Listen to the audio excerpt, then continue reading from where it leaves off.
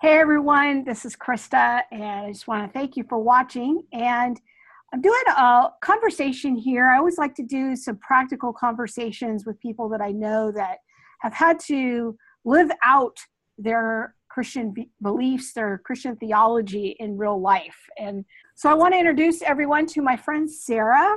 And Sarah and I have been walking together in life for about 3 or 4 years now. And I have just been incredibly blessed by knowing Sarah. She has really helped me grow spiritually in huge ways and challenged my faith in ways. And I love that about her. And I'm just like thrilled for you guys to be able to meet her and interact with her a little bit. And Sarah, let's talk a little bit about your background. You grew up in a Christian home. You had Christian parents. Your father's a pastor. You went to Bible college. Yep. And while you were in Bible college, you met your future husband. And so just tell us a little bit about your situation there as it pertains to the conversations we've been having in our class about LGBT issues.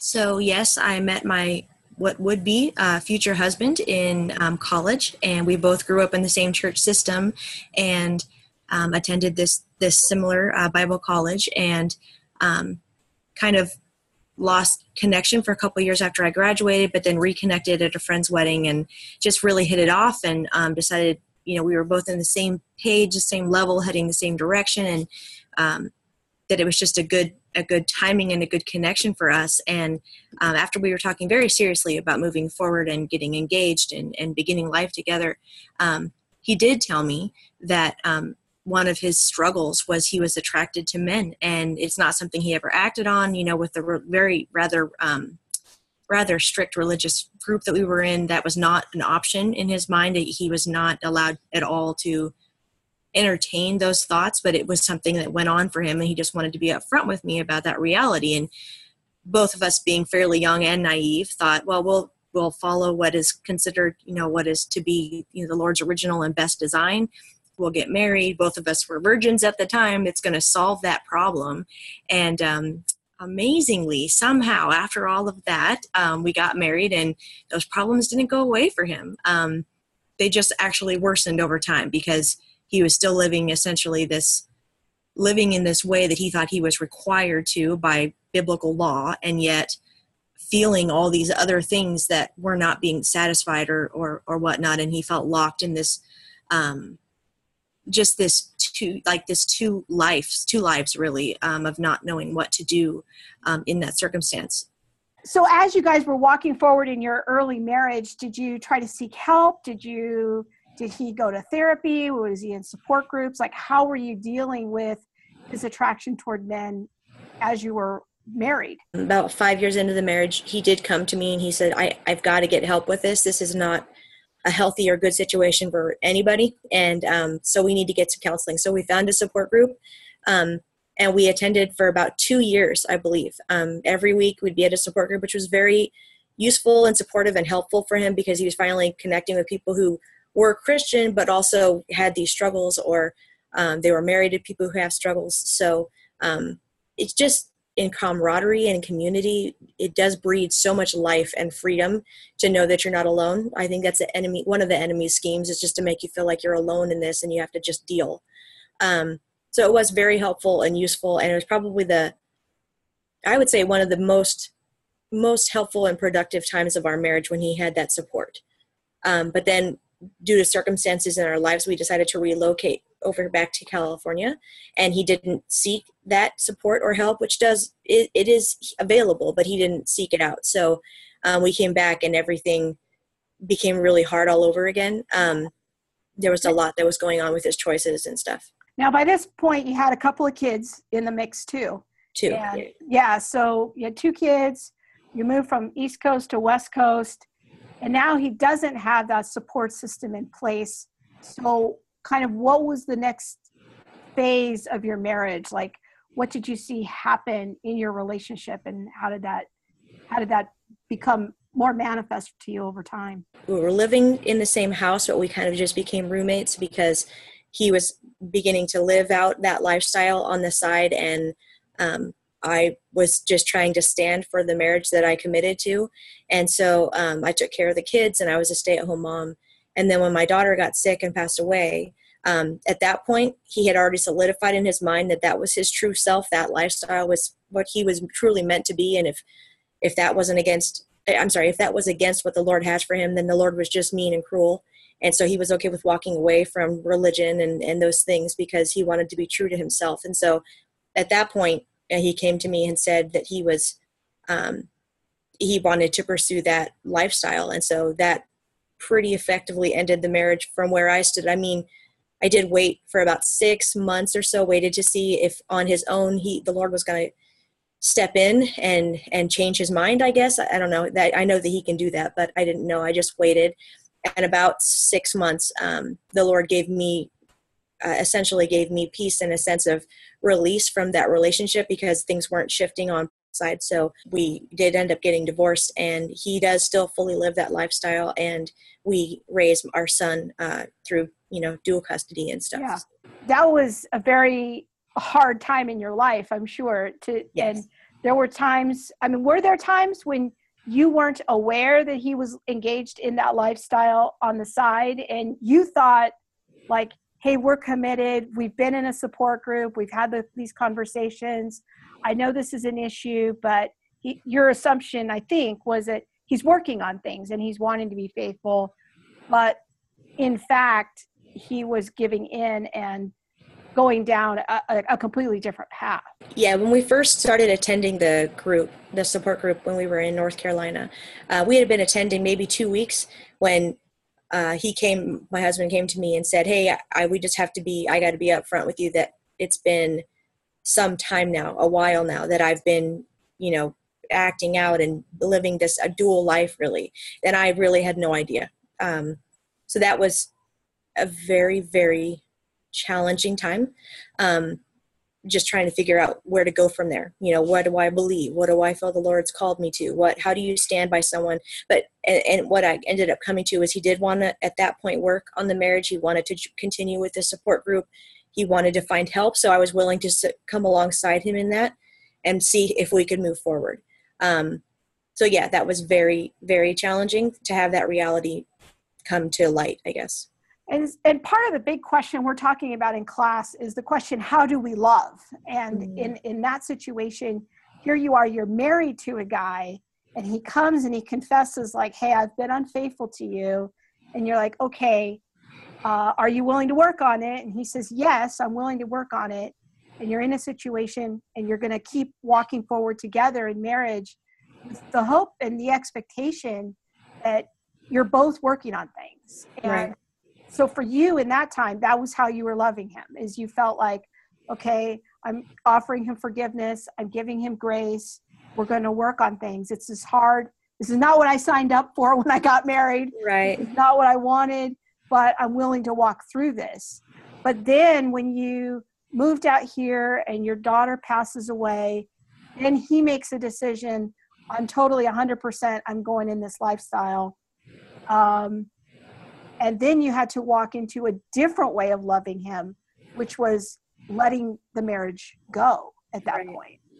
And that was probably also a step of love for yourself and for your son. I mean, that's a very complicated decision to make. Yes, absolutely. And I think we would love for life to be very black and white, and we would love to be able to just jump. Okay, well, you've made that decision or declaration, so I'm out.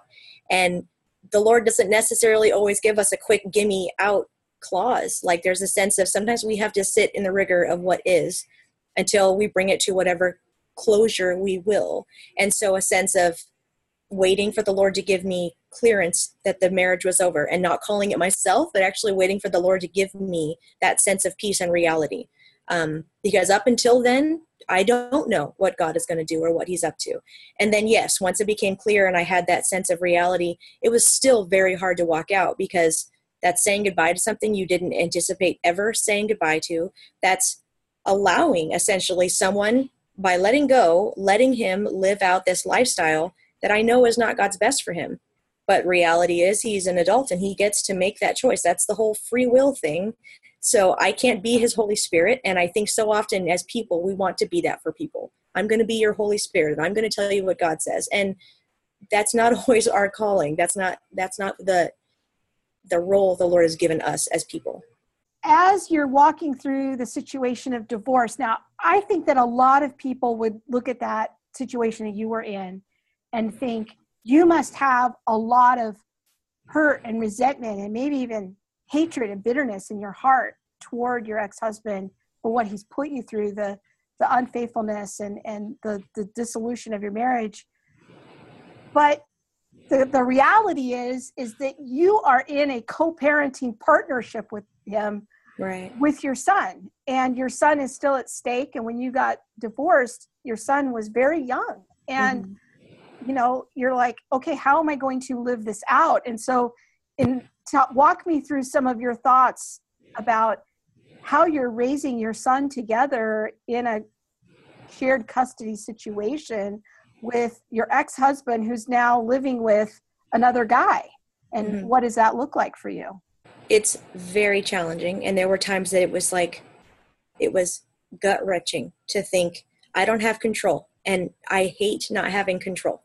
But that was reality, is he was making these choices and these lifestyle things, and he was happy to have our son along with him at least half the time. And as heart-wrenching as that was at times to know different things, even still, that he can and my son can and is exposed to, again, I don't have control over that. To some regard, I can bring things up with my husband if there's something specific.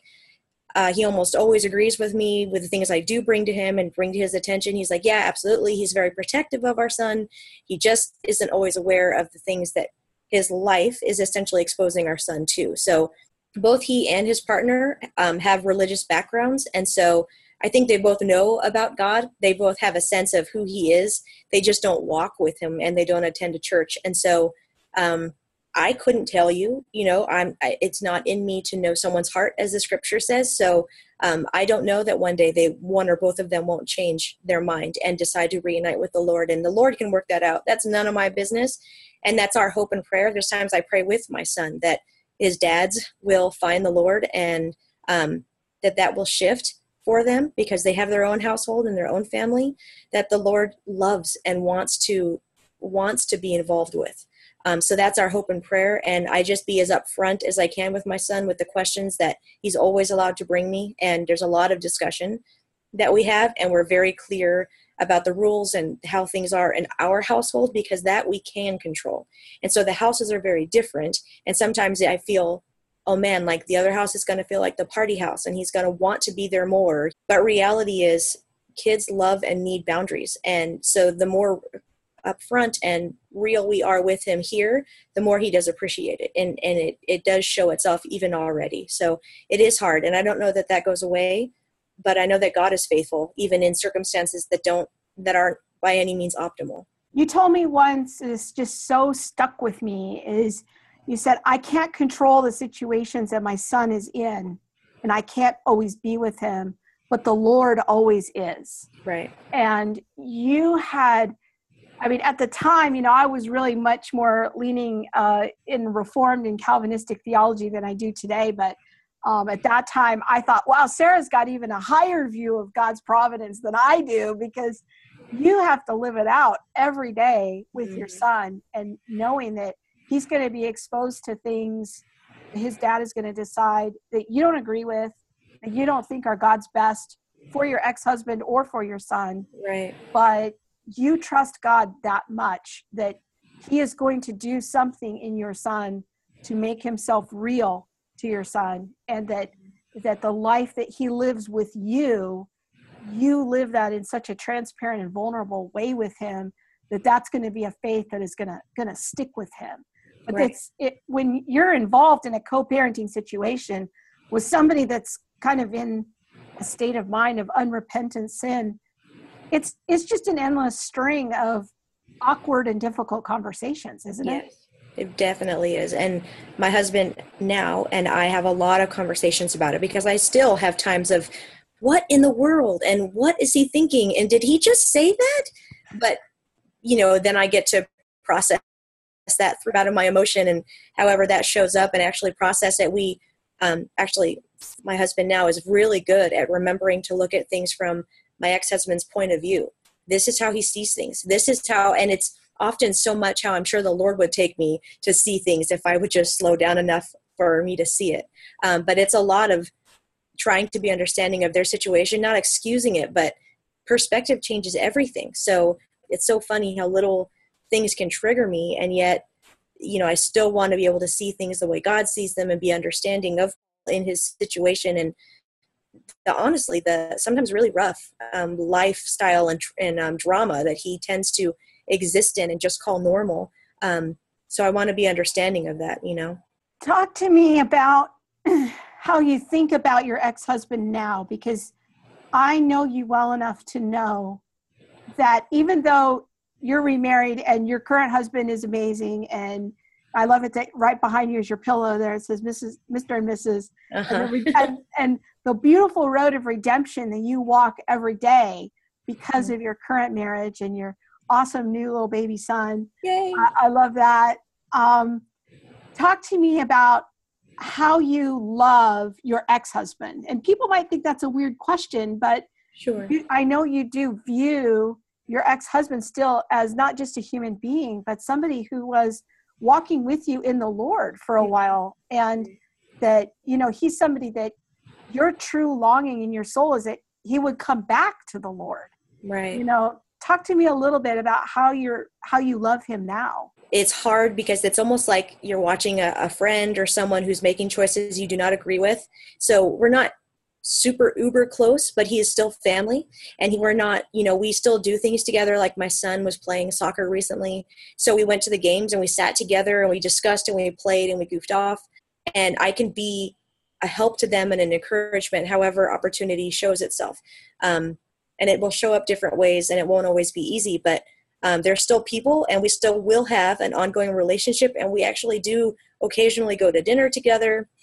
And we just try to spend time, because no matter what, we will still, share that little boy, and we will need to see things not always exactly the same, but we have to be able to reach levels of not just okay, but friendship, because it will make such a difference for him. And a lot of this process has been from that perspective of what will be best for him, because this does shape and frame everything he'll see from now on in life. Inevitably, some part of him will always wish that his dad and I will get back together. That clearly won't be happening, but that's normal for humans to want that. I had a counselor recently tell me that longing, even in adults, doesn't go away until one of the parent dies. So it's like, this will be an ongoing conversation and story. And I don't know what my ex-husband's life will look like, if he'll continue with the partner he's with now, or if it will change, which is pretty common for that lifestyle. So I don't know, but I want to be supportive for Bastion, and so thus supportive of his dad with whatever that looks like. If he's hurting, I can be with him in his hurt. And if he's happy and fine, then yay, let's go have dinner and just celebrate or whatever. So that doesn't mean I'm approving of his life. There's no question between him and I that I don't approve, but I don't need to approve. He's not waiting for my approval. So just a sense of wanting to be with another human in life and walk that out. Now, I know at your church, you go to a church where other people who struggle with same-sex attraction issues go there. And I asked you once, and I thought this was the most beautiful answer I had ever heard. And it absolutely impacted me. And I asked you once, I said, what if your ex-husband ever wanted to come back to your church? And he decided, he had some revelation, some moment where he thought, I want to try to get back into church. I want to try to get back into a relationship with the Lord. Would you be okay with that? And you didn't even have to think about it. You were just so quick to say, oh, absolutely. I would be totally fine with that. I would welcome that. And that shocked me, because I thought, really, you would be okay if he came back, and even if you and your new husband were there and you had all these mutual friends, and then there was your ex-husband, that wouldn't be awkward to you at all. And you were like, oh no. You were so clear about your stand for love for your ex-husband, of look, there's a part of me that loves him, mm-hmm. and I want God's best for him. And if he thought that coming back to the Lord was a path, that coming back to the church was a path to coming back to the Lord, I would welcome that. Right. And I just thought, wow, that is just such a beautiful picture of love. I think it was just such an awesome moment to me of just how truly Christ-like love looks. Sure. And it's wonderful. Now, at your church situation, how do you guys handle things with people who do struggle with same-sex attraction? Because I know you're in leadership at your church.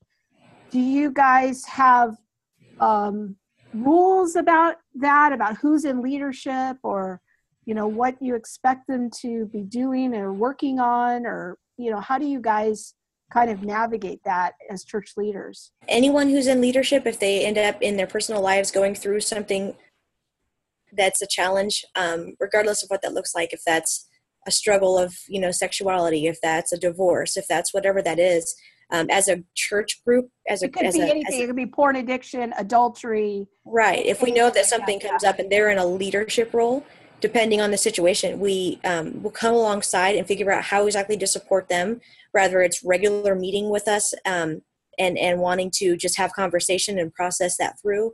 If they're feeling overwhelmed and they just have so much going on that we want to help alleviate that, then we may remove their need to be leading that particular ministry. But we want to help support them in moving forward with what's going to be best, the Lord's best for them. So however that looks, if that's needing to, like I said, remove responsibility for the sake of, lightening their load, then that's awesome. And we'll help them in that way. It's not necessarily, oh, you messed up, slap your hand, on you go. One of our church philosophies is if you mess up, you fess up. It's not a surprise to us when a human has a struggle or a problem. It doesn't end everything and we boot them out. It's a sense of, okay, we know this is happening. How can we support you? How can we come around you? And what does the Bible say? And what does Scripture say? And how can we, what are you up for? Like, we can't force them into shifting gears. What are you up for? And what can we do to support you in the way that we think is going to be the best for you in your situation? And there's a lot of emphasis in your church, I know, on personal responsibility. Like, part of what you're hoping they're up for is accepting that responsibility, confessing it, repenting, turning away from that sin. If they need help and support, counseling, to explore, like, how did I get into this situation? Right. How did I get this far down the road in this sin? That's option is available. Mm-hmm. But it's not just a nebulous, like, a situation where you're just going to let people go forward in ministry, regardless of their sin issues. You're Right. really wanting them to own that and then begin to explore having a change of mind about that. Yeah. And to the most part, it does seem like, depending on the situation, the Lord really does go before us and working that out. There are some who they've already made up their mind. They want to do this thing and they've already parted ways and left before they even tell us what's going on. So the need to even have any kind of what might be church discipline or whatever has been removed because they removed themselves. They already left. It's heartbreaking to have people leave always, but especially when they've made up and cultivated this concept in their mind of, we won't support them or we weren't there in the first place. And people have their stories. So to the most part, we haven't had to step in and make these drastic changes. It's like the Lord allows them through their difficulty or whatever to kind of figure it out. And the ones that we've kind of relieved them of some of the stresses or difficulties so we could help them to focus. I watched the Lord start to regenerate and rebuild and make things better and right. So luckily, we don't have to play the executioner most of the time. It seems to work itself out. Well, thanks for talking to us. I really appreciate your vulnerability and just sharing a little bit about your story. Sure. I think it's really going to help people. And just thank you for all the impact that you've made on my life and all that you've sown into me. Gosh, I'm going to cry. Yeah, it's just been amazing. And I'm just so grateful that the Lord has had our paths cross because your example of love for your ex-husband, for your son, and through all that you've been through has just been so inspirational for me and challenged me to love people better and to walk through difficulties with people better. So thanks. I really appreciate you sharing with us. All right.